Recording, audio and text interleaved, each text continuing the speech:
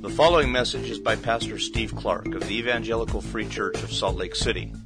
More information is available at our website, www.slcevfree.org.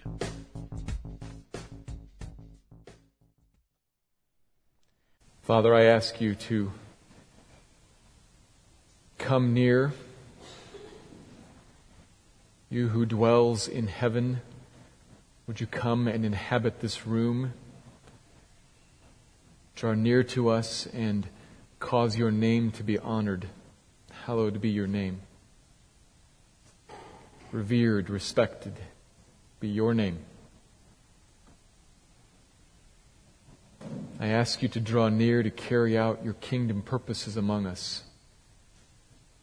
Would your will be done?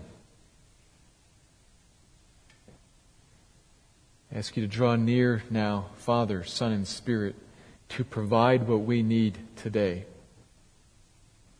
Not just material things that we need, but an encounter with you, an intaking and a sowing and a watering and a growing up of truth in us.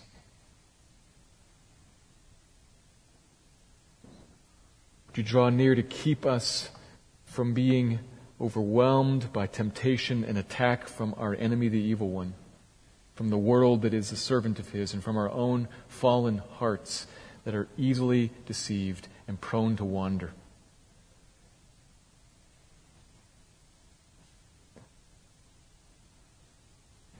Father, yours is the kingdom. Bring it near, please.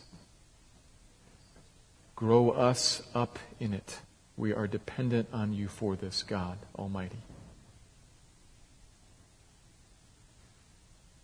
Would you clear out from our hearts now, as we sit here, would you clear out from our individual hearts, from this corporate place, all that which would be a barrier. Sin and distraction, Lord, clear it out, that we could hear from you. Clear it out of my heart, out of my friends' hearts here. Create a pure, clean channel through which you can pour out streams of living water.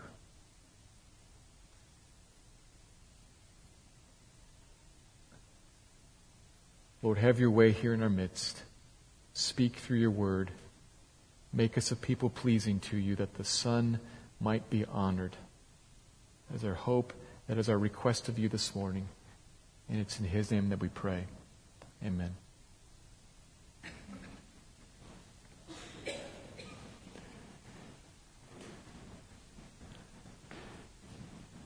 God is serious. He has to be. Because he himself is drastically real. He is final and absolute.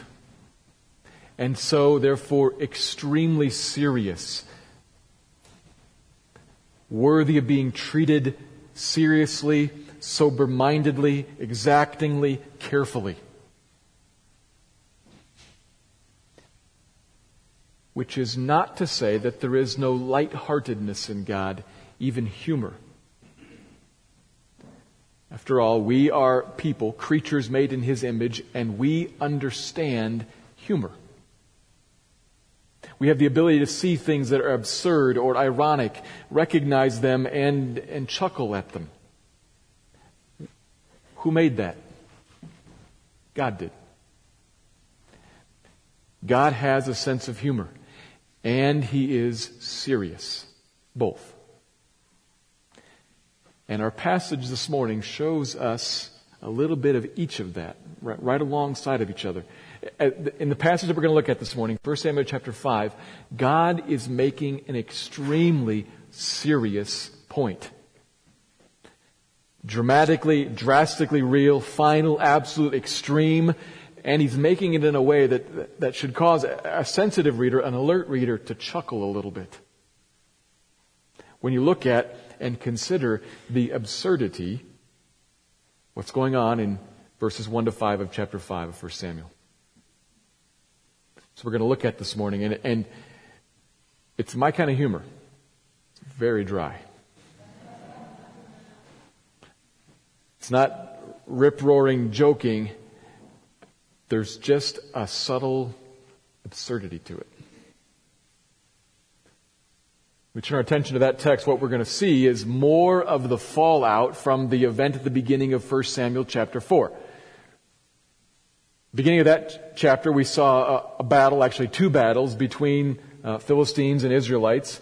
And you'll recall that just before, at the very beginning of the chapter, and at the end of chapter 3, Samuel was established as a prophet in all of Israel by God, and everybody knew it. Everybody knew that through Samuel, God is speaking. God is revealing himself. However, when the Philistines launch a military expedition against Israel, Israel does not consult Samuel, does not consult the Lord, but instead immediately rallies an army and goes out to meet them and is defeated in the first battle in chapter 4. And surprised by that, Israel still does not consult Samuel or the word of the Lord, but hatches a plan as to how to win round 2. I know, we will go and take for ourselves the ark of the Lord out of the sanctuary and bring it to the battlefield and thereby gain the ultimate omnipotent reinforcement. We're going to bring the ark of the Lord, which, as you'll recall, was essentially a box overlaid in gold with some angels on top, and it was established by God when He told Moses how to make it. He said, what this is going to be an earthly model, a representation, a reminder of my heavenly throne. It's going to be kind of my earthly throne, set in what is a model of my earthly temple, my heavenly temple, an earthly sanctuary with an earthly throne in it, and there God sits, and so it represents His presence. And so from that ark emanates the presence and the power of God. And so there were numerous times in Israel's history where this power had been shown. So they think, we bring this ark here, we will have the power of God, and because He is in covenant with us, He will surely fight for us and will surely defeat our enemies and surely give us what we want, military victory. But He didn't. As we saw, He would rather be humiliated, shamed, mocked, despised by Gentiles than used by His own people for their own agenda. He will not be useful like a tool in their hands. He will be Lord or He will be gone. And that's what happens. He is taken away, carried off as a captive from this battle. A dramatic defeat. And what we saw last week, verses 12 through the end of the chapter 4, was the aftermath of that battle in the city of Shiloh, where the sanctuary was. We saw a lot of tragedy there as the news of the battle comes and calamity strikes and God strikes down the house of Eli by killing Eli and Eli's lineage. His daughter-in-law dies also. Everybody's grieved there as God's hand falls heavy on them and His glory departs because they would not listen to Him, turn and repent. And that was the message to us last week. To listen to God now and to repent. To be grieved, but not just sorry about the circumstances, but grieved into repentance, turning back to Him. To not risk God departing. Now, He does not depart from Christians in an absolute sense, but He can be grieved, quenched. Those are New Testament words to describe the Spirit of God, God's presence, who can be shut down, if you will. Grieved. He said, I will be Lord or I will be gone. Leave you to your own devices, and apart from Him we can do nothing. To not risk that, but to instead hear and turn and repent. That was the message to us last week, and may God grant us to be grieved into repentance. To be a repentant people. And now, this week, we turn and we look at fall out of the battle from the perspective of the victors.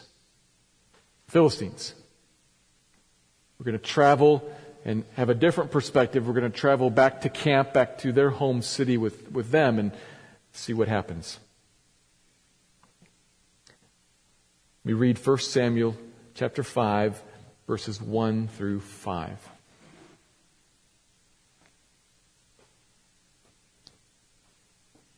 When the Philistines captured the ark of God, They brought it from Ebenezer to Ashdod. Then the Philistines took the ark of God and brought it into the house of Dagon and set it up beside Dagon. And when the people of Ashdod rose early the next day, behold, Dagon had fallen face downward on the ground before the ark of the Lord. So they took Dagon and put him back in his place. But when they rose early on the next morning, behold, Dagon had fallen face downward on the ground before the ark of the Lord. And the head of Dagon and both his hands were lying cut off on the threshold. Only the trunk of Dagon was left to him. This is why the priests of Dagon and all who enter the house of Dagon do not tread on the threshold of Dagon in Ashdod to this day. 1 Samuel 5. It's a short passage. It has a single setting, just this temple, this house of Dagon. The Philistines took the ark, and notice how initially it's called the Ark of God. That'll change in a moment. They took the Ark of God, and they brought it back to one of their chief cities near the Mediterranean coast, Ashdod, and they take it into the house of Dagon. Dagon was the chief god of the Philistines. In that day, people thought of gods as attached to people groups and to geographic locales. So this people would have had their gods in their lands, and this people would have had their gods in their lands. And when peoples fought, it was also thought of as not just peoples fighting, but the gods fighting over the control of the lands. Kind of like a big package deal. So, naturally, obviously, they had just conquered Israel, and so therefore their God had conquered the God of Israel. So he's taken as a prisoner of war and brought back to the house of Dagon, his temple, and put, if you will, into Dagon's trophy case. Can be set up there. They still think of him as a god. They think of all of these deities as gods, but we've just established the pecking order. One is supreme, one is subservient. He may be useful. After all, they know that he defeated the Egyptians. That might come in handy someday. But he will be useful to the cause of the supreme one, Dagon.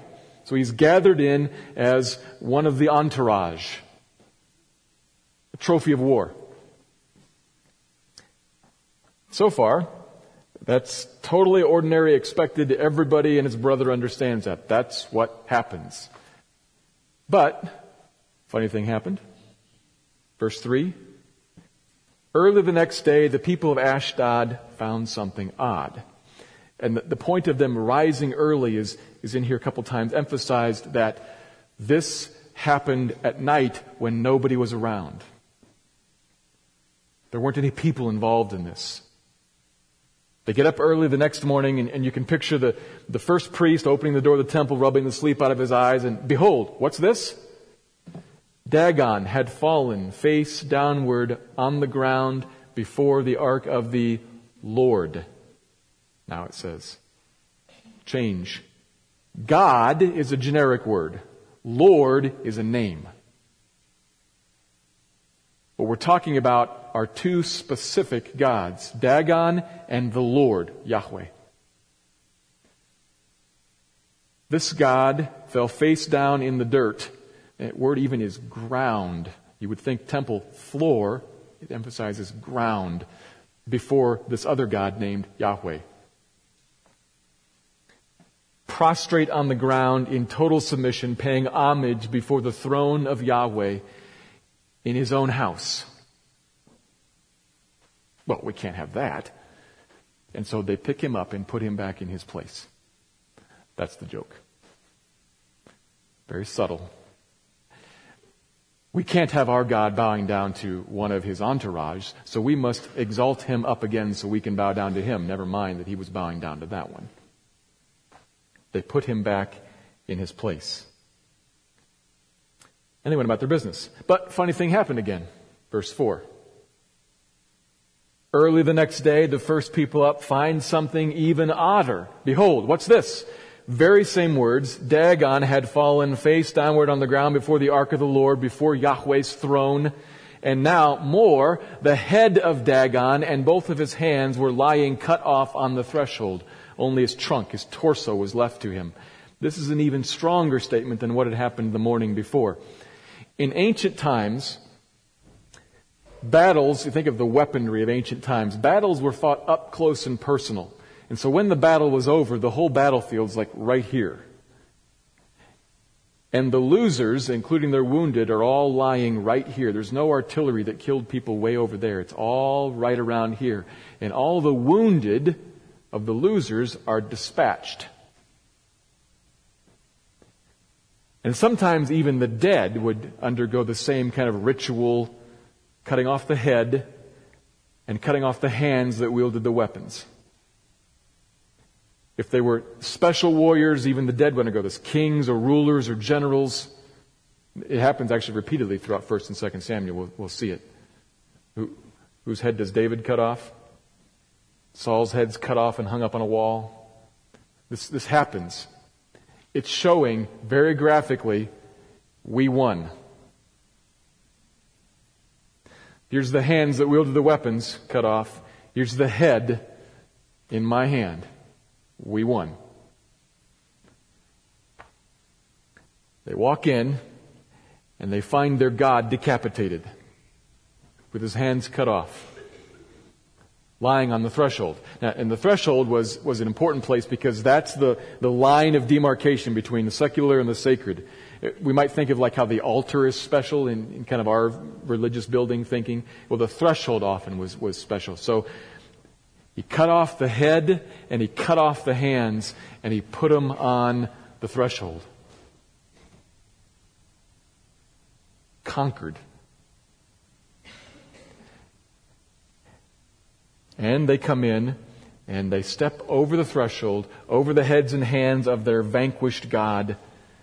They come in before Yahweh and they do it for years and years afterwards. Now, if we keep reading, they get rid of the ark, but evidently they patch Dagon back together, put him back in his place, and for years continue to step over the threshold where Yahweh had laid out his head and his hands. It's kind of them to be so polite to him. There's another joke. Very dry. But it is a joke. And that's what they did. The priests of Dagon and all the priests coming in to serve him step over the place where his decapitated head was laid and come and bow down to him. The absurdity of it. That's the passage. And if you're a discerning reader, it should leave you chuckling as you look at what is a very serious point. So let me make 2 points. Here's the first one. The Lord reigns supreme over all the earth. The Lord reigns supreme over all the earth. Our God, the Lord, the God of the Bible, reigns. And to be sure we understand the word supreme, just a minute of thinking about that. Supreme, the word supreme is obviously something about high or much. But we must think very clearly about the Lord as supreme, because it is the foundational truth of our existence. It is point one of human life. There is one God, the God of the Bible, and He is in charge of everything, everywhere, in every possible way, always and forever.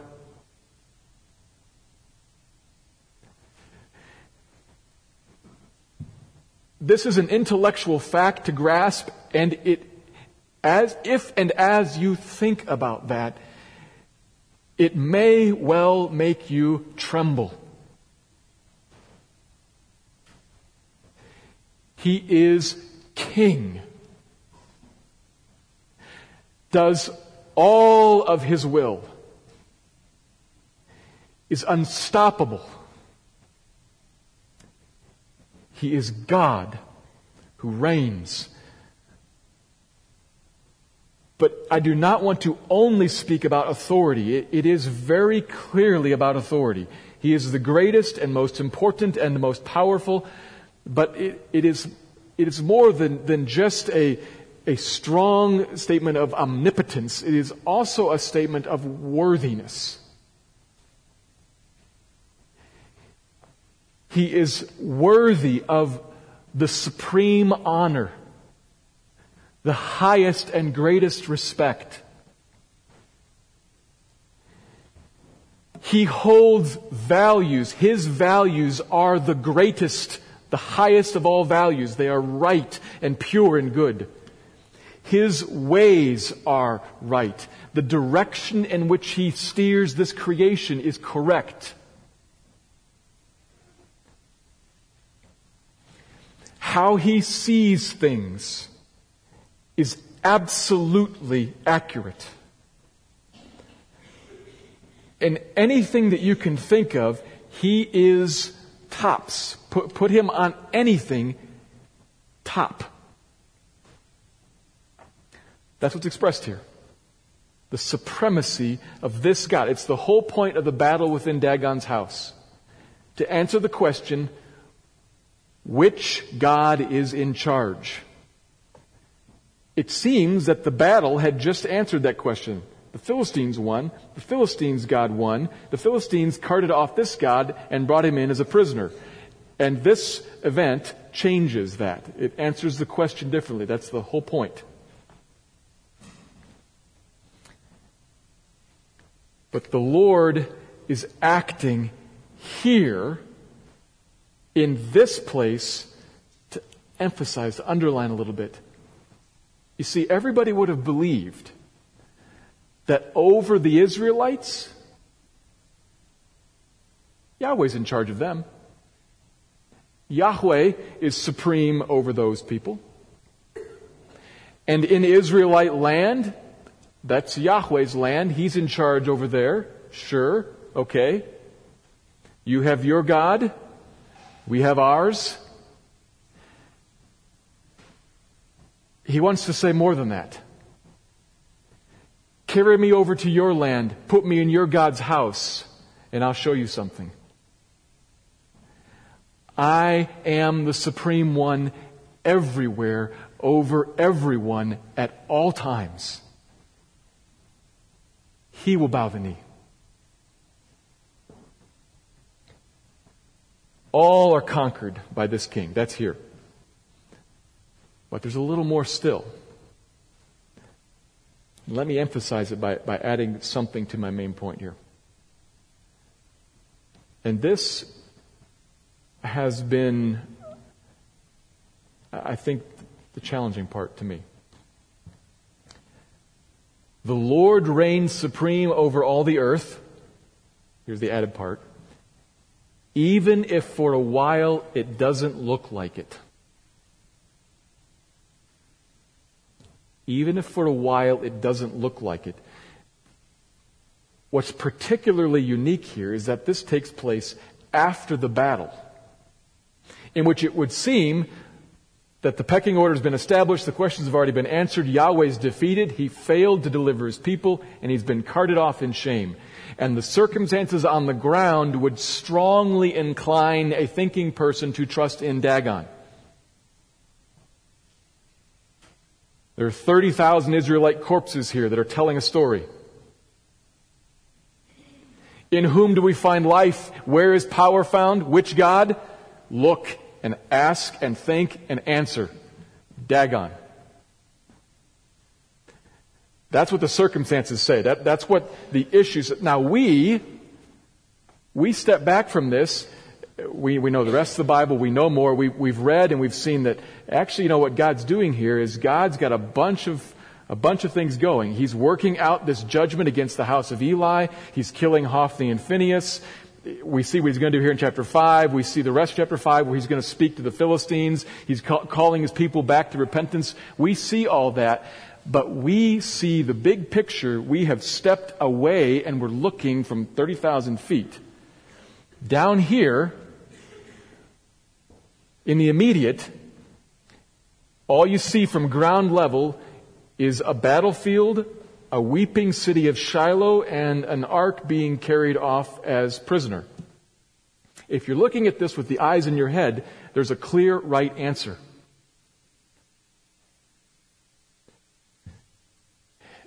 That is the challenge to us.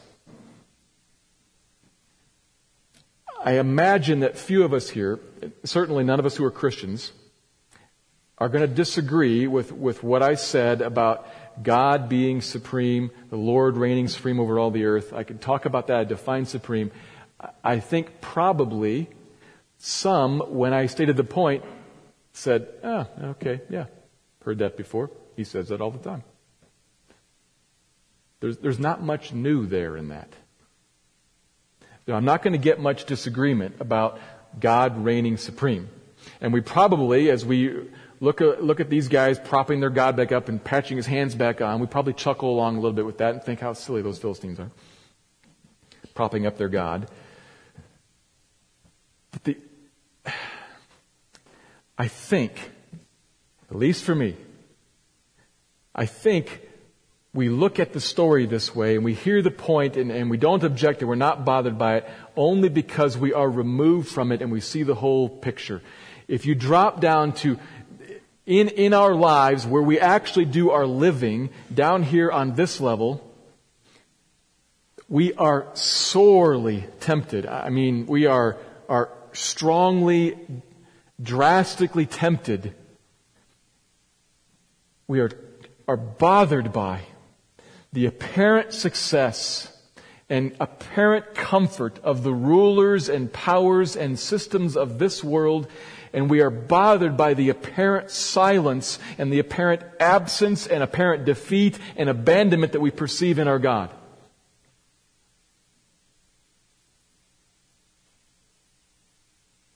Are you?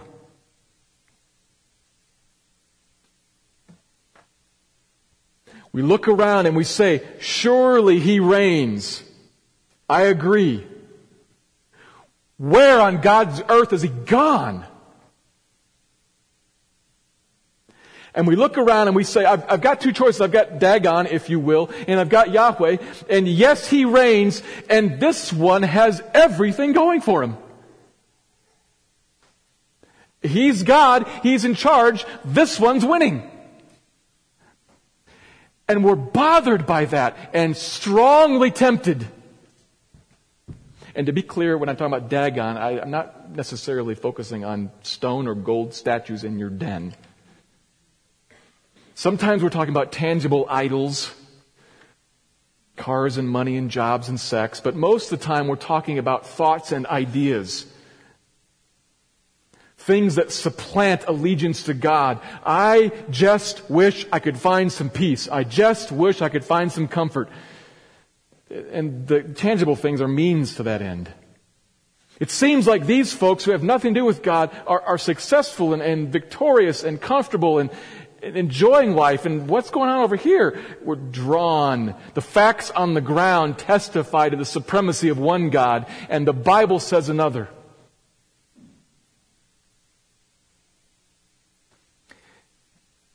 It is hard to trust the Lord as the Almighty Supreme King amidst lowliness and suffering and defeat and pain and uncertainty. So we don't.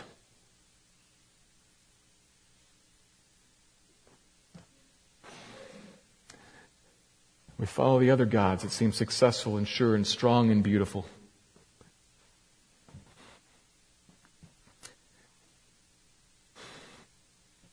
We must hear the word of the Lord that says things like Psalm 16, verse 4. Psalm 16, verse 4 is the word of the Lord that speaks contrary to all the whisperings of all the other voices that say, come follow me for life. Who do you trust for power? Where are you going to find success? What will give you comfort, hope, and rest in your heart? Come. And Psalm 16:4 says, the sorrow of those who run after other gods will multiply. Oh, they didn't tell me that. Yeah, that was in the fine print. You didn't read that part. So God puts that up front and center. The sorrow of those who run after other gods will multiply. There may be some short-term payoff in following the nations, the gods of the nations. There may be some immediate sense of relief, of the tension, of letting go of that and running after. But it's sorrow multiplied in the long run.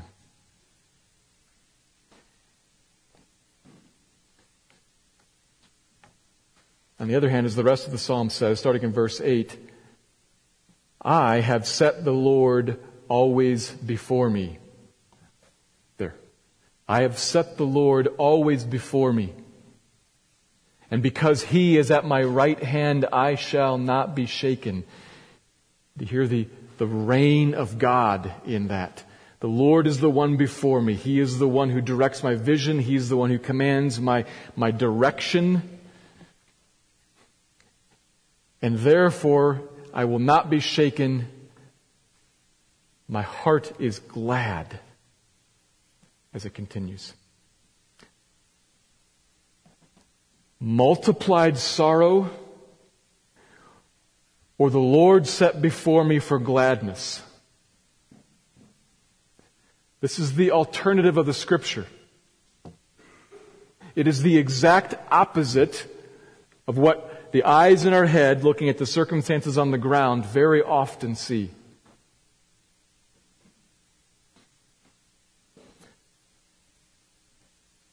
I'll say, we must be like the psalmist and set the Lord always before us. I'll say that and then immediately follow that, but it isn't that easy, is it?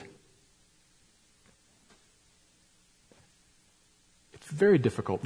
What are we supposed to do? That's not hard to understand. Doing it. He just says it as if it's simple. I have set the Lord always before me. I have a heart that is easily deceived and prone to wander. There are many distractions and many challenges. I think you do too.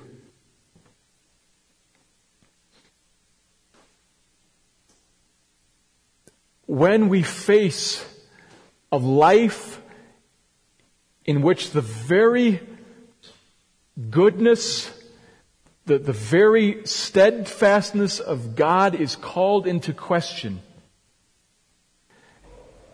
it is not sufficient to say, well, set the Lord before you.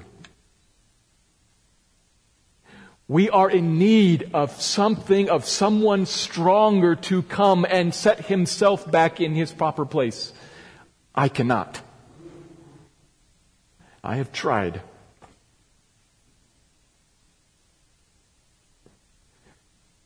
I see the answer, but I'm left looking for strength and power to make the answer real. The Lord set before me is the answer. My hands are weak. He is the supreme one who reigns over everything. And in the face of all of the circumstances that say otherwise, I need Him, we need Him for us, His people, to lift Himself up to His place in front of us. And thankfully, He will do that, which is the second point. The second point, put in a sentence. He Himself will put Himself in His proper place. He's a real God. He'll do that. He Himself will put Himself in His proper place, in the world in general, and in our hearts in particular, thankfully. Thankfully. Throughout chapter 4, as we've seen in chapter 5 and on into chapter 6, we see the Lord is doing remarkable things as He moves in the earth. He controls the events of countries. He controls battles. He controls diseases and afflictions. He pulls it all together to strike down Eli's house, to bring discipline to his people. He's providentially working through all kinds of events. And that word that I just used right there, providential, It doesn't apply to our passage. The providence of God. You'll recall, the providence of God, the doctrine of providence, is the word that we use to explain how God commonly carries out His will, His purposes. He reigns supreme, He's got a purpose, a will, and He commonly carries it out. This doctrine says He accomplishes His will through the natural workings and actions of secondary causes. That's the doctrine of providence. God accomplishes His will through the natural workings and actions of secondary causes, like weather, or like animals, or easiest example here, chapter 2, verse 25. We saw that it was the Lord's will to put to death Hophni and Phinehas. And how does He accomplish that? Through the natural working of ordinary circumstances and causes like Philistine soldiers. We could look at that whole event and say, it just so happened, what do you know, that when they summoned the ark, Hophni and Phinehas carried it out there. Well, it was their job. They were the priests. So they carry the ark out, and as the battle's going on, Philistine soldiers are thrusting spears and swinging swords, and they come upon them and they get them both. Nobody ever realizing, certainly not the Philistines, that they are carrying out the express will of God. Never crosses their mind. That's the doctrine of providence. And that doesn't apply here, which is the point.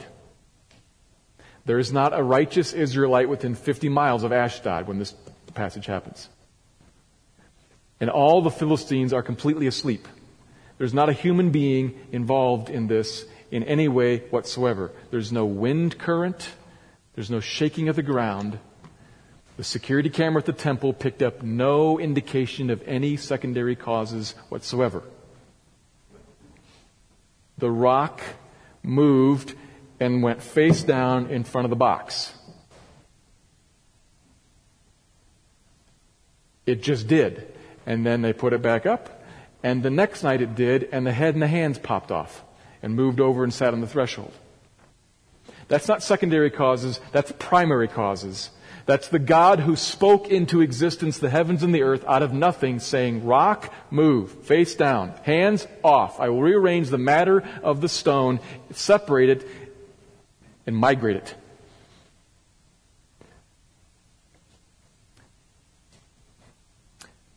God Himself, all by Himself, for Himself, claims the throne in Dagon's temple.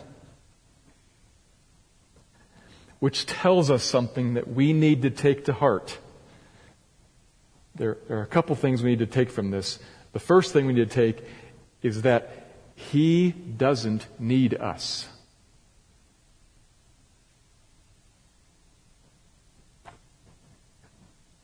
We are not necessary. Yes, He loves us as people. And yes, He has chosen most often to work providentially. And to use us as secondary causes. Most often that is how He works. What a privilege it is. But we have to be clear. When He's working providentially using us, it's like a parent letting the toddler help with the project around the house. There's some other purpose in the letting the help happen. Maybe it's a purpose of establishing relationship. Maybe it's a purpose of teaching Junior how to do this. It's not because Junior is needed to get it done. He's making more work by being involved.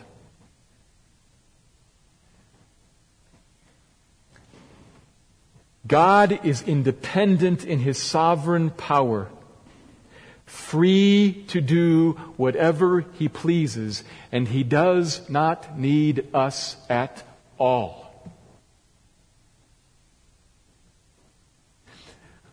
Which tells us something about, think of a context of missions or evangelism, because this is involving testimony to the nations.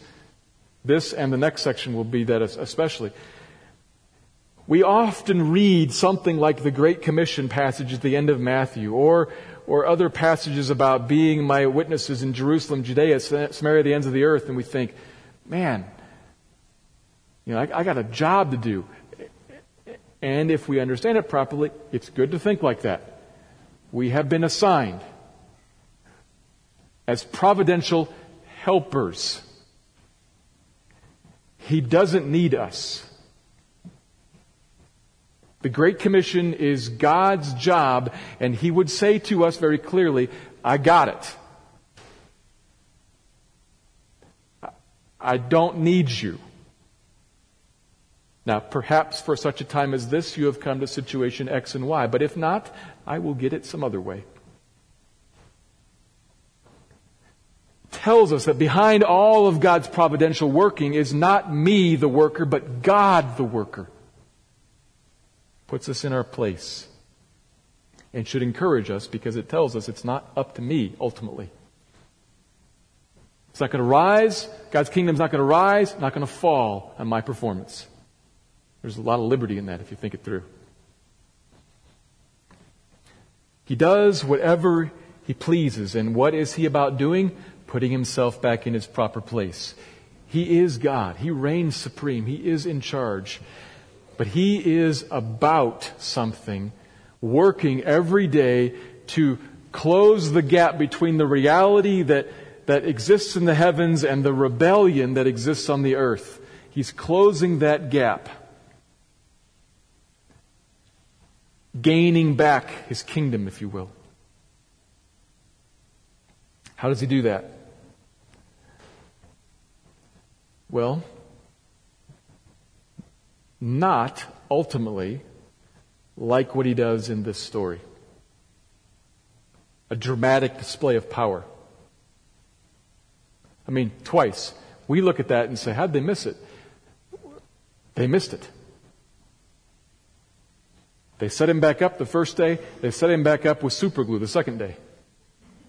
They missed it. They never forgot it. They stepped over the threshold for years. They didn't forget it. They just missed it. And we're going to see the rest of the chapter.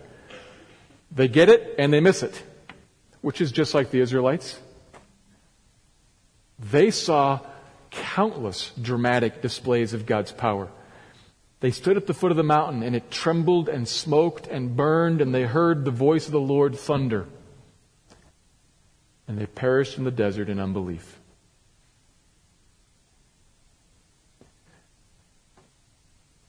How is God going to work to reclaim His proper place in the world and in here? How is He going to do that?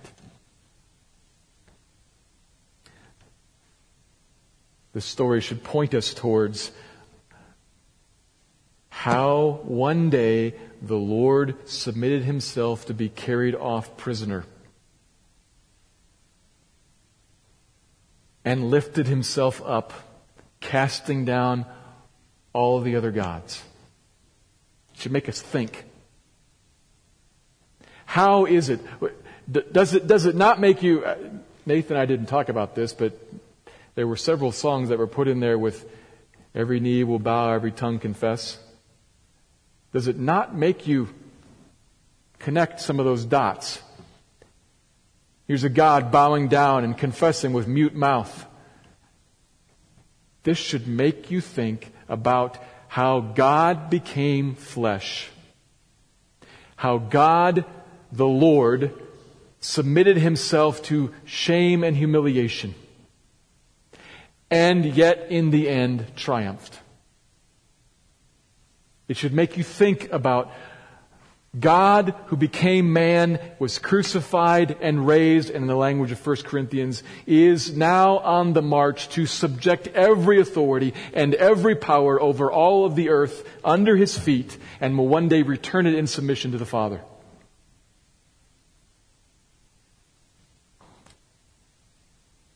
He Himself will put Himself in His proper place by giving the scepter to His Son, who will conquer everything, everywhere.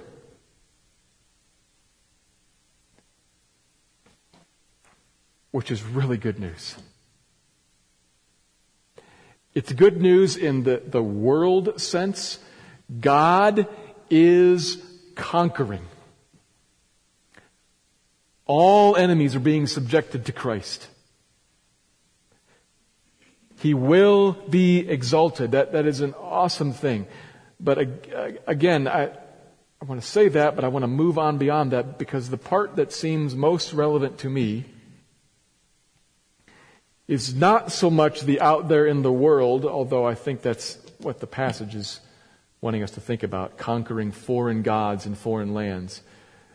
But the part that grabs me, I have to say, is how He is at work in Christ to reclaim proper place in here. Not just out there somewhere.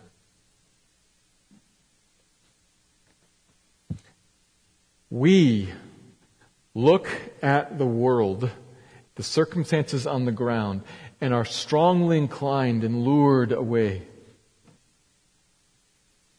We are deaf and blind and all too often content to pick up previously shattered idols, patch them back together, prop them up, and bow down to them again. And the good news is that He is at work in a Christian's life. If you're a Christian, He is at work in your life to fix that. To cut that pattern out of your life. Slowly. He is. And I need that. Because when the Psalm says, set the Lord always before you, I find I cannot do it. I cry out, I use the means. Yes, absolutely. Let us work providentially. God, here's the book. I'm going to trust you to use it. But behind that must be an omnipotent, sovereign one who says, I will take words and make them real. Apart from that, I can do nothing. Apart from that, you can do nothing. You are only left apart from God gifting. You are left knowing what you should do. Set the Lord always before me. Put Him at my right hand and find joy. I should not follow after the gods of the world. They will multiply my sorrows. You're left knowing what you should do until God graciously acts. We are left there, knowing what we should do and prone to wander.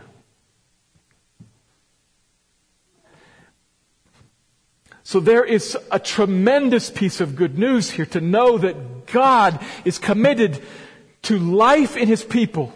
That God is committed to setting Himself up in proper place in His people.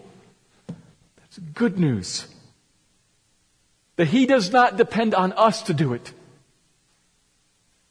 Not in the nations out there, not in our own hearts.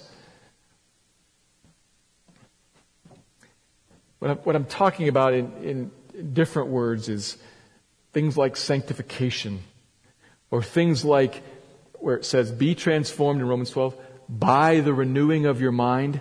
How does my mind get renewed? By the Spirit of God. I mentioned last week the passive command in Ephesians 4, be made new. By whom? By the Spirit of God. What does He use? He uses the word absolutely, absolutely. But He does it. Which I just have to say to Him, thank you. Because I find myself so constantly, and if you will stop and think, I think you find yourself so constantly stuck at the knowing what should be, but not quite there. And the answer to you is not suck it up and try harder. The answer to you is, God, help, to cry out to Him, to hope that He will come, that He will work. It means not setting your Bible aside and crying out to it. It means crying out to Him over your Bible, of saying, God, here are the words, make them real. I believe, help my unbelief. Help my unbelief. You, help me. That turns us to the place where the power is. And thankfully, He will do it He is dramatically, drastically, seriously concerned to exalt Himself in all of His creation. Thankfully, that includes you.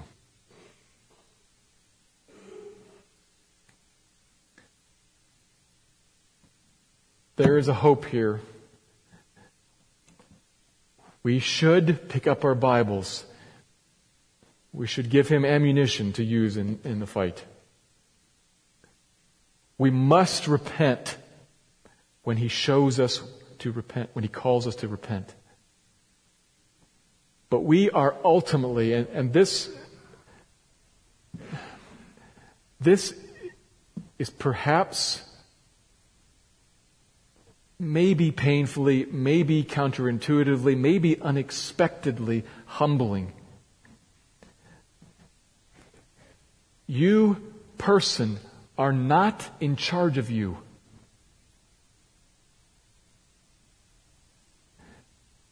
Try to make yourself love. You can't. You can know that you should, and you can know why you should, but you are left ultimately saying, God, grow in me love of you and love of others.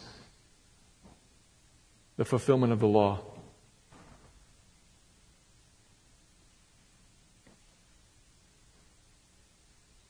We are pointed towards Him to exalt Himself in the world and in us.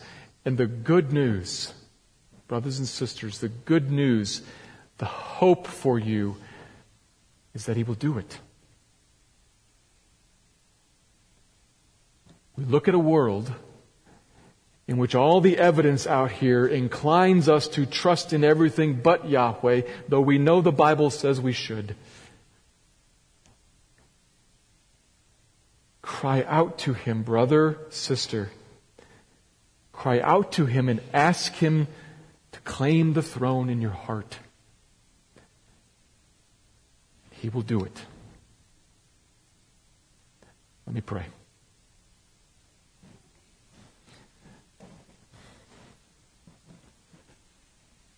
Father, we are in need of You to move. You are God. We are flesh.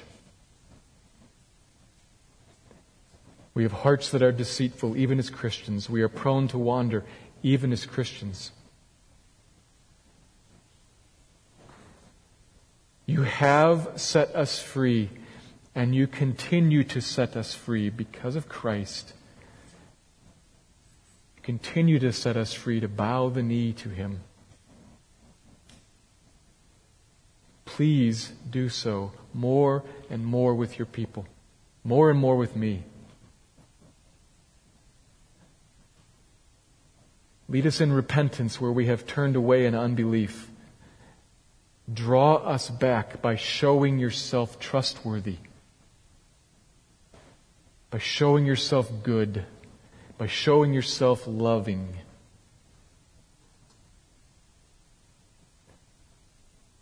Do that for us, I pray. Claim Your rightful place, Father.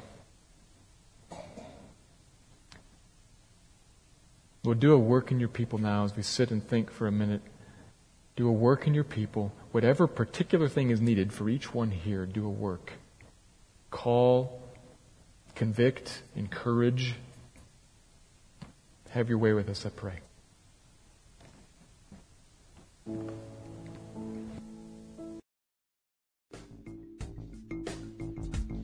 Thank you for listening to this message by Pastor Steve Clark of the Evangelical Free Church of Salt Lake City in Salt Lake City, Utah.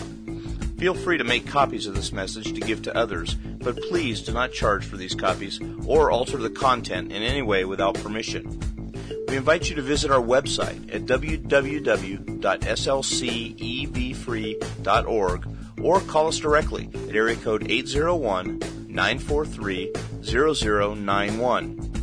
Our mailing address is Evangelical Free Church of Salt Lake City, 6515 South Lion Lane, Salt Lake City, Utah, 84121.